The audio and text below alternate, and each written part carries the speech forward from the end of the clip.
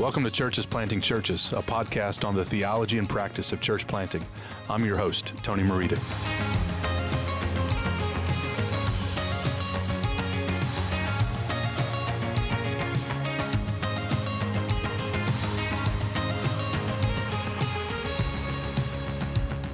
In pastoral ministry, we can easily overemphasize knowledge, skill, gifting, confidence, charisma, and experience. If such things are true in pastoral ministry, then they're all the more true in church planting. As we train and assess church planters, it's easy for us to place an unhealthy emphasis on a person's so-called competence. Now, to be clear, these things aren't meaningless. They do have value. But far more valuable than gifting, knowledge, or experience is this: maturity. Christian maturity, that is, growing in Christ-likeness, is infinitely more valuable than how much one knows or how good one is at preaching or evangelism or pastoral ministry or anything else. In fact, the extent to which one is growing in maturity in Christ will fuel our ability to do these other important things in a God-honoring way. After all, Paul tells us that this is what the Christian life is all about, maturing into Christ. Just look at what he says at Colossians 2, 6 and 7. Therefore, as you received Christ Jesus as Lord, so walk in him, rooted and built up in him and established in the faith, just as you were taught, abounding in thanksgiving. So Christian maturity is being rooted and established in Jesus Christ. And this is what we aim for in our lives and in our churches. Therefore, as we plant and lead churches, we must be men who are marked by this kind of maturity. After all, we can't lead people into maturity in Christ if we ourselves aren't maturing into Christ. So how does this work? And what does this look like in church planting and in the life of a church planter? I'm excited to have my friend Jeff Metters with me today on the podcast to discuss this stuff. Jeff is the pastor of preaching and theology at Redeemer Church in Tomball, Texas. He and his wife, Natalie, have 2 kids, and he's the author of a newly released book called Humble Calvinism. Jeff, it's great to have you on the podcast, man. Thanks, Tony. It's good to be here, man. Jeff and I have interacted several times. It's been a pleasure to always to see him and hear what the Lord is doing at his church. Jeff and I both have done a bit of writing, and so we share that in common. He's a big NBA fan. Huge Houston Rockets fan. Let's go. Is your guy going to get the MVP this year? You know, he ought to, but you never know. You just never know what's going to happen. I would agree with that assessment. We want to talk about one of these competencies in Acts 29. So if you're tuning in with us, we have in Acts 29 11 core competencies that we think mark a church planter. So things we really want to look at and consider as guys go through the assessment process. This one is pretty obvious, like many of them actually, but maturity. But as I mentioned, it's often the thing that is not emphasized enough. You know, we tend to really push gifting, or that's what people see, right, or how hard they work, or a number of other things that are really important. But this idea of maturing into Christ-likeness is so foundational. So before we get into it, Jeff, why don't you just give the audience a bit of a bio and tell us how you came to faith, how you got into ministry, why you're a Rockets fan. Oh man, what's most important? What should I start with? I'll start with Christ. You know, sometimes the Rockets fan is really important to me. But. So I mean, the first church I ever remember being a part of was Free Will Baptist Church, and you don't get your theological views in the name that often. You can't get more obvious than that. And I remember one time somebody spray painted a Y on the sign, and so it said Free Willy Baptist Church. So I grew up there, and then we moved to a different part of Houston, and it was at that church that I became a believer. I was just at a children's camp. I think that church was also Arminian too at the time, and just heard the gospel at the children's camp that sinners go to hell. And I realized, like, I'm a big sinner. I stole baseball cards last week with my cousin, and they fell out of my shorts, and my aunt busted me. And I knew I lied. Like, if there is a hell, that's where I'm headed. And so just the conviction of God came upon me in 3rd or 4th grade, something like that. And then the simple gospel: look to Christ and you'll be saved. And so I prayed the sinner's prayer that night at the children's camp, like, maybe so many of us have in America. And I prayed it again the next night too, because they offered it again. And then I prayed it again the next year, because I was at camp again. So I prayed the sinner's prayer, quote unquote, I don't know how many times. And then in high school, you start wondering, am I saved? I'm not growing. I don't feel like I'm doubting. Then the pastor we had at the time, we had a new pastor, and he said, has anyone ever looked at their birth certificate to see if they're alive? I said, no, you look at your life. Like you can tell I'm alive. He said, so look for fruit now. I said, do you love Christ? Yes. Reading the Bible? Yes. I want to follow Jesus. So that was a big moment for me in his office that day, that I don't need to place assurance of faith on a prayer, a conversion moment, but on fruit now. And then that's when I heard at that church was the doctrines of grace. That God loved me before the foundation of the world. This porn-addicted, high school, pimple-faced loser that I was, that Jesus loved, that he was the first person to ever love me. That really did change my life. And that's when I wanted to get into ministry, just to tell people about God's love, that Jesus is so amazing, and he loves you, and you should follow him, that he's worth it. Praise God. How did you meet your wife? We met at a open mic night at a college ministry. So I came, I used to play guitar like every Southern Baptist-ish kid who, you got to play guitar. You got to play Shane and Shane. I mean, if you're not playing Shane and Shane, are you saved? So I go to this, a coffee shop, and I see her, and she's wearing the sweater, yellow and white striped sweater. And I told my buddy that was with me, I said, you see her? He's like, of course I see her. I said, I'm going to marry her. He said, wow. No, you're not. I said, you watch. She was dating a Secret Service agent at the time. So of course, I had a car that I had to hot wire to start. I had to touch 2 wires together and then let go really quick and start my car. They broke up. I moved in.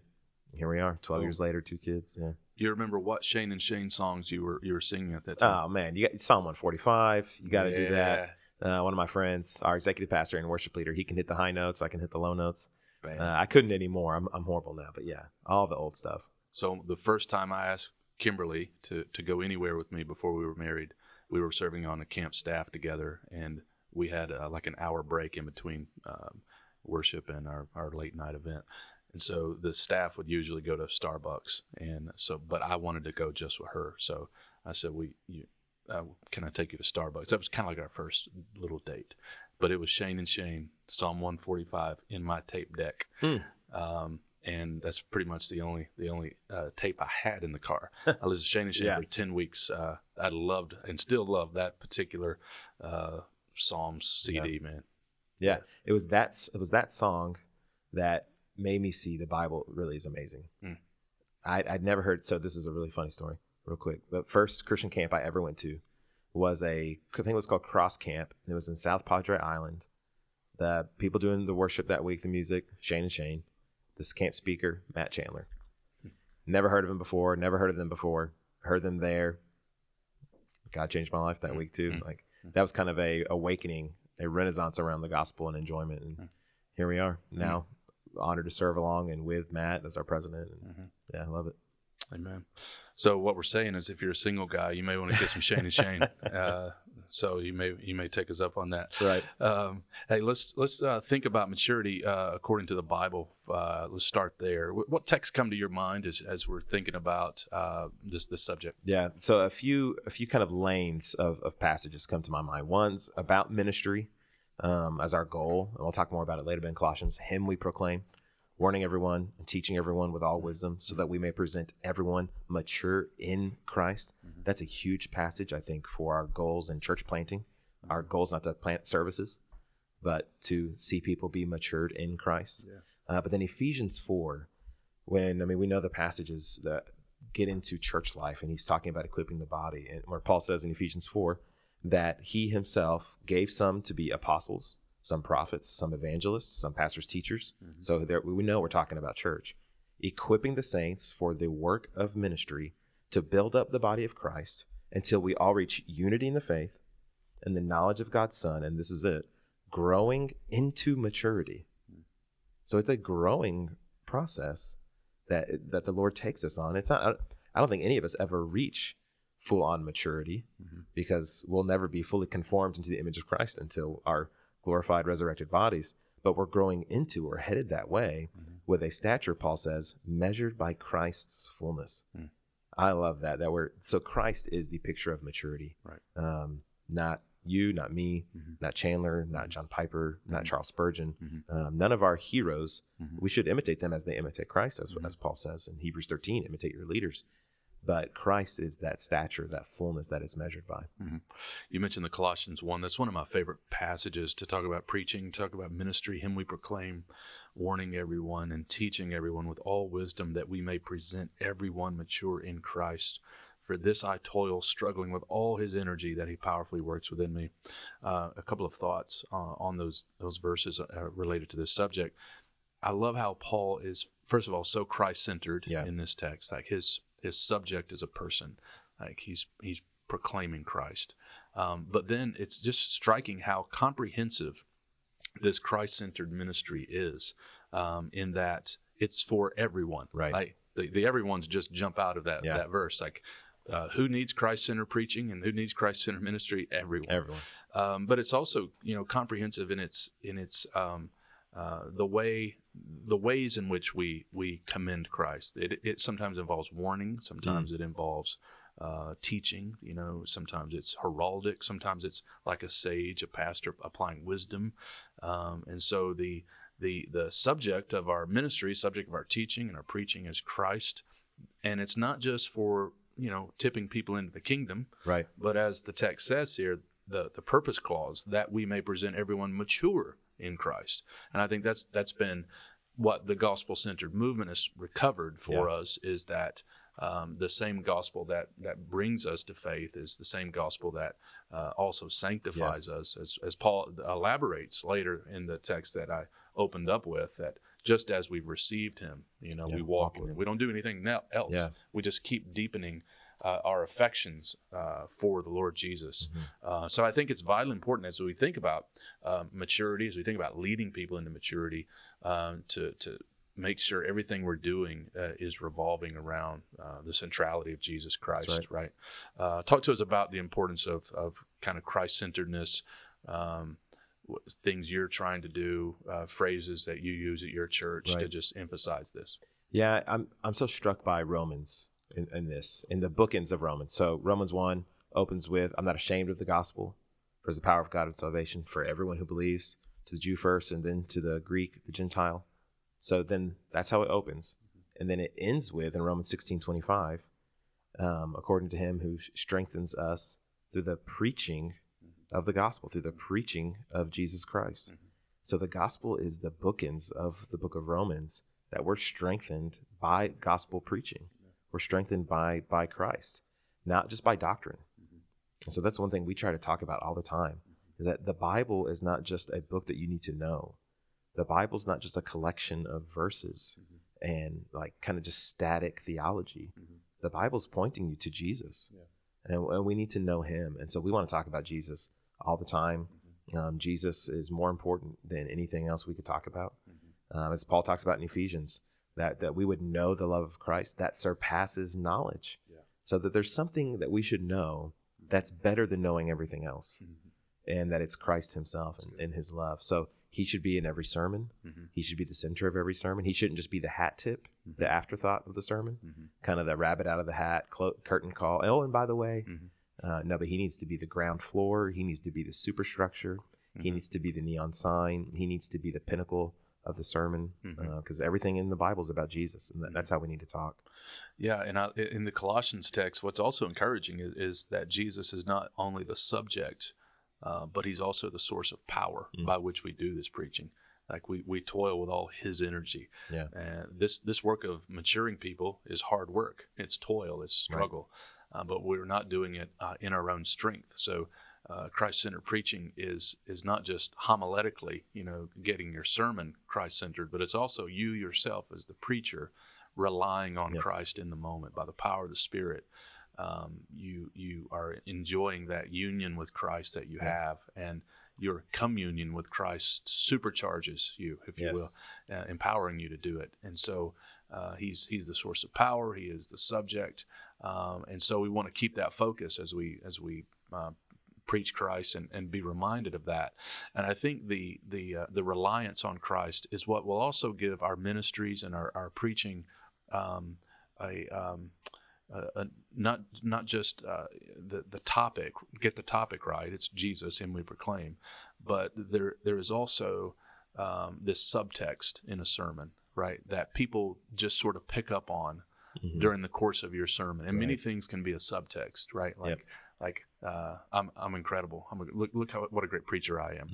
That can be perceived, though you never say that. Or look how awesome our church is. There are a number of subtexts that can come across in a guy's ministry and a guy's preaching. But when your heart personally is inflamed by the wonder of Christ, the beauty of Christ, He becomes not only that which you're saying verbally, but there's an aroma of Christ that's present. The whole thing is saturated with the beauty of Jesus. And so just an encouragement, that we not just preach Christ-centered sermons, but that we have a Christ-centered heart in which we're doing it. Yeah, He'd be the aroma of our sermons. Mm-hmm. I don't know if it was D.A. Carson or someone that talks about it, but that people, they know what you say, they're hearing it, but they know what you get excited about. Yes. And discipleship is also taught, but oftentimes it's caught. Yes. And some of the churches I grew up in, and you just can catch the vibe. Yeah. And it's part of the culture. Mm-hmm. And I knew for me, is like, I thought growing up, if you weren't Southern Baptist, then you were weird. You weren't to be trusted. Like, why wouldn't you be Southern Baptist? Or why wouldn't you be whatever? We can get in that lane too. And that's something as Acts 29 church planners, we have to be careful of, is to not let anyone believe or think that, oh, unless you're Acts 29, you're not really mature. Or that church is like, they're weird. And so we should actively, I think mature Acts 29 churches are actively praying for other churches, praying that they would grow into fullness and maturity with Christ, praying for our church to really show that maturity is seeking to build bridges and not just always burn them and tear one another down. That's good. I want to come back to that on some character qualities of maturity. Just one related thought as we're talking here. I'm just mindful of Paul's prayers on, I think you on the subject of maturity. You learn a lot by just seeing what Paul prayed for believers, by what we ought to be emphasizing as well in our ministries. And one of the things that is really striking about the prayer, say in Ephesians 1, Ephesians 3, Colossians 1, is how he prays that the believers would know Christ more. And then you got the Philippians 3 text where that's what he wants, is to know him more. In Ephesians 1, it's that you may know the hope to which you've been called. And you've already referenced Ephesians 3 of knowing this, experiencing this Christ. And in Colossians 1, that you may be filled with the knowledge of his will, growing in the knowledge of God. And it's like this is central. I think it was Keller somewhere along the way said, knowing Christ is like the thread that unravels the knot of your life. That it's basically, if you find that one, like everything else is almost or is symptomatic of a weak knowledge of God. And once you can get there, then it's amazing what will happen. J.I. Packer, in his book, Knowing God, says that once you realize that your main business in life is knowing God, most of your problems fall into place. And so as we're talking about maturity, we're starting here on this subject of that which is central. Christ is central in our ministry and our proclamation, and knowing him is what we want to really press people into, and we never get beyond that, right? Yeah, it's not like sometimes we can equate maturity with knowing doctrine and knowing stuff. And we go, man, that guy's mature. Like, I got hired as a college minister because I knew stuff. I should not have been hired, but God used it. I was not in any place to be working in a church at all. But it was because I knew theology. I could cite verses. I could remember things, but I was not mature. So maturity is not just knowing stuff. It is Christ likeness. Tripp's book, A Dangerous Calling, he has some really, jolting stories in the beginning about seminary students who were really intelligent, straight A's or whatever, and were doing some really dark stuff. And somewhere in Dangerous Calling, he says that spiritual maturity is not about what you know, it's about how you live. And I just think that's so important that we realize that. You're not necessarily more mature because you have a degree, or that you can recite the Heidelberg Catechism. Like, it's about putting that truth to work in life, right? Yeah, the Pharisees were experts in the law. We can be experts in systematic theology. We can be experts in diagnosing what's going on in the culture and addressing it with relevant, prepositions from Pauline epistles. Mm-hmm. But if we're not mature Mm-hmm. at home, Mm-hmm. with our children, Mm-hmm. with the lost, Mm-hmm. with interacting with other people, and we don't really know what maturity is. Yeah, it's good, man. It's good. So let's talk about some character traits of the person who is has their affections kindled for Christ, centered on knowing Him. The fruit of that. I know in Acts 29 we're trying to grow up and mature in some areas. We had a certain reputation, I think, for a season, and rightly so. It labeled, as arrogant and immature, adolescent, so on. We're seeing a lot of diversity now in Acts 29. Over 700 churches, 30 countries. We're diverse in age now, and so I think there's a level of maturity that we're grateful for those in leadership in Acts 29. That's helped grow us, not just numerically, but really focus on particular virtues that we want to be marked by, that we want to grow into. So talk to us a little bit about some of the characteristics that you look for, that you want to see cultivated in particularly aspiring planters, but just you can start people in general that you're shepherding. But what are some of those key virtues? I think it does all come back to Christ. So what are the attributes of the Lord Jesus himself? Obviously, he's fully God, fully man. And so the God, like the non-communicable, incommunicable attributes of Jesus, those are not for us to try to imitate. But his kindness, his love, his mercy, his meekness, these are all part of his maturity, because he is the full-on mature man. He's the goal. He's it. And so if we've been crucified with him, we're going to live with him. I've been crucified with Christ. It's no longer I who live, but Christ who lives in me. And the life I now live in this body, I live by faith in the Son of God who loved me and gave himself for me. So that should be billowing out of us the fruits of the Spirit. And it can be so, we know the fruits of the Spirit. We talk about them. We have songs. It's not a coconut, like all that kind of stuff that we teach kids. But we should never let familiarity with a passage breed apathy. And I already know that. No, love and joy and peace, patience, kindness, goodness, faithfulness, gentleness, and self-control. These are marks of a life filled with the Spirit. And the Spirit's going to show us how to walk with Jesus.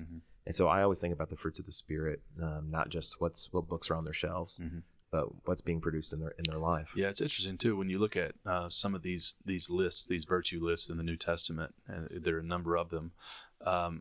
The kinds of things that Paul notes, they just aren't popular subjects. You don't have a conference, for example, on gentleness. No. Has anyone written a book recently that I'm sure there may be somewhere around the world? Yeah. But the kinds of things we tend to really push and emphasize sometimes, we seem to overlook or neglect some of these key virtues, and that's essential for a pastor, that you're known for gentleness and not anger, and not violence. Yeah, I love when Paul tells Timothy. Obviously, he was younger. We know that, and he tells him, "Don't let anyone look down on you for your youthfulness, for being young, for not being mature in their eyes according to the world chronologically." But Paul says, "I'm not really concerned about chronological maturity." And when he says, "Don't let them look down on you," he's not saying correct them, tell them you can't look down on me, but he says set an example. Exactly. So that's I think one stage of a mature person, like they're imitation worthy. Absolutely. Yeah, people will be less likely to despise your youth if they admire your example. Yeah, your speech, your faith, your conduct, your love, and your purity. Yeah, that list there is like, do the opposite of what your flesh wants to do. Yeah, just like Costanza in Seinfeld. He realizes I should be doing the opposite of everything I feel like I should do. And he does, and his life turns around. It starts working for him. Yeah, we've worked Seinfeld into maturity. I don't know how this podcast is gonna. If we can get an Office reference in here, then we'll be on all cylinders. This is so important practically, because the tendency in churches is you put someone in leadership that has the abilities. I think that's the default mode. That's what we're used to in like the corporate world. If the guy can perform, a girl can perform, then they're put in this position. But ministry is so different than some of these models, right? Because I think about it with like singers, for example, in churches. That is this individual mature? They're definitely gifted, and I'm not saying they shouldn't play music or anything like that, but when your ability surpasses your maturity, and that is very common, especially in younger believers. Man, it's a dangerous thing. You don't want that. You're a walking disaster zone. Yeah, Paul warns about the snares of the devil. Like why a new believer, a new convert shouldn't be an elder too quickly, or he'll be ensnared by the devil, and that can happen. We've seen it happen. So I just think it's imperative that we prioritize maturity when it comes to leadership roles and things like that in the ministry. One of the things that I've also really appreciated from Keller in talking about this subject is he has a place where he talks about how godliness makes up for your deficiencies in ministry. That you first of all pursue godliness, but for the glory of God. But there's a benefit also, a ministry benefit in being godly. Right. Yes. And that is, if you're not a great preacher, but you're godly, man, people will listen to you. Yeah. And some of our greatest preachers are probably not great orators or the most impactful, right. But they walk with God. And if you're not a great leader in organizational leader or whatever, but you're godly, people will trust you. Yeah. Less likely to be critical and those types of things. So I just think it's really important because not everybody has equal gifting. And God is the one who's sovereignly distributed these gifts and the degree of gifts in which we have.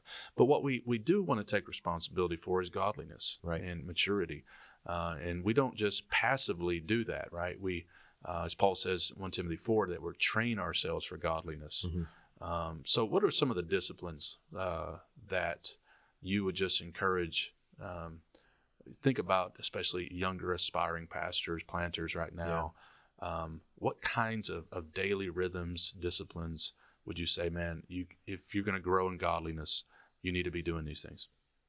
Yeah, I mean, I go back to that passage. Let no one look down on you for your youthfulness, but set an example in your speech. So the way you talk, what you talk about and how you talk is significant to the Lord Jesus. Your conduct, not just how you act in church, how you act to the barista who got your order wrong. How you act with your children, how you act with that core group member who's really getting on your nerves, speech, conduct, your faith, your devotion to the Lord Jesus himself, what you believe about the Lord Jesus, how you walk with him, how you read your Bible. You should read your Bible as a disciple, not as a church planner. Like you are a disciple first, and you won't be a church planner in heaven. You won't be a church planner in the kingdom, in the eternal kingdom. You are a disciple of the risen Christ, and that's way more important than anything we do in Acts 29. But I think of another passage, 2 Timothy 2. He says, in a large house, there are not only gold and silver vessels, but also those with wood and clay, some for honorable use, some for dishonorable use. So if anyone purifies himself, this is really significant, purify yourself from anything dishonorable, he will be a special instrument, set apart, useful to the master. So we know in our gospel-centered world, we're justified in Christ. We're declared righteous in Christ. There's nothing I can do to get myself closer to the throne. There's nothing I can do to get a better standing before our Father. But in this life, in this ministry, there are things that we do that make us not useful to the Master. We're his son. We're saved. But we could be in a situation in life, we could be at a station in life where the Lord just looks at us and says, I'm not going to use that. I'm not going to use you right now. So you got to purify yourself of these things so we could be prepared for every good work. And then Paul gives a list of things. First one, flee youthful passions. Don't act like a teenager. Right. Don't act like a frat kid. Pursue godliness. Pursue righteousness, faith, love, and peace, along with those who call on the Lord from a pure heart. Reject foolish and ignorant disputes, because they breed quarrels. Don't argue belligerently about theology, about Calvinism, about God's sovereignty, about speaking in tongues, about ministry methods. We should have those discussions, but they shouldn't be with foam in the edges of our mouths. The Lord's servant must not quarrel, but must be gentle to everyone. So on and on we can go. So I think what is dishonoring to the Lord, and let's purify ourselves. Repent. When Luther said the Christian life, when Jesus said the Christian life is one of repentance, he means every day is one of repentance. You mentioned Calvinism. Let's end here. You've just written a book called Humble Calvinism, which fits right into this conversation. Growing in humility, right? Growing in our knowledge of Christ in His Word. Why did you write it? Tell us what it's about. Well, I wanted to get into fiction writing, and so this is my first foray into mythological creatures and writing fiction novel stories. But no, man, obviously Calvinism, there's a history of Calvinists being cranky and being arrogant and splitting people up, being divisive. It's unacceptable. It's not right for us to just know the 5 points and then to be a jerk. We misunderstand Calvinism if it doesn't humble us before the Lord, which we know, it just makes me think God's so amazing. Yes. But the second part of what Jesus says is the greatest commandment is to then love your neighbor as yourself. So it should humble us before the Lord and before one another. If God's grace doesn't disarm us, but it's arming us, then we haven't understood it. So I wanted to see how the doctrines of grace, when understood both in the mind and in the heart, when God's mercy has really crash landed in there, it should change the way we live. Absolutely. It should change the way we do ministry. It should change the way we view social justice. It should change the way we view the problems of racism in our world. It should change the way we learn each other's names in the local church. Like if we believe, limited atonement, particular redemption, definite atonement, if we believe that there is a book in the heavenly places with the names of those who would be redeemed by the blood of the Lamb, if we know that there's a book filled with names, we could at least try to learn each other's names in our local church and not just say, hey, brother, hey, man, hey, big guy, hey, sister, how are you, hey, but actually Tony, Bill, Jill, like actually learn each other's names. They matter to Jesus. Our names are graven on his hand. They should be also on our minds. So I just wanted to explore how Calvinism humbles us, how it connects to Christ, because I think the proof texts of Calvinism do prove something, and they show us the love of Jesus of Nazareth. You mentioned learning names. I think one of the ways that we do this, I've really experienced this in recent days, is by praying for people. It's amazing how you can remember people's names when you pray for them, and that is obviously at the heart of growing in maturity is cultivating a vibrant prayer life. And so I just want to encourage and exhort all of us to be doing that, to see in the Apostle Paul one who was not just really good at theology, but one who can barely go a chapter or two, it seems, without bursting into a doxology or a prayer. Right. It's good. And so we want his missional lifestyle, but we also want his heart. And we're following him as he followed Christ, who was the teacher par excellence and the missionary par excellence, and the one who communed with the Father all the time. And so maturity is about growing up into Christ likeness. Jeff, thanks for being on the podcast. Tell listeners where they can get your book and maybe how they can follow you. Yeah, you can get it on Amazon. You can get it at WTS Books, Westminster Theological Seminary. Their bookstore. It's a great place to buy books. CBD, ChristianBook.com. But yeah, Amazon's the big place where you can get it there. And you can follow me on Twitter. That's where I'm most active at. Just at Mr. Medders, MrMedders. But then I write at my blog, jamedders.com, and you can find me at the Gospel Coalition and Desiring God, and the Acts 29 channel too at the Gospel Coalition. Excellent. Thanks, brother. Thanks, Tony.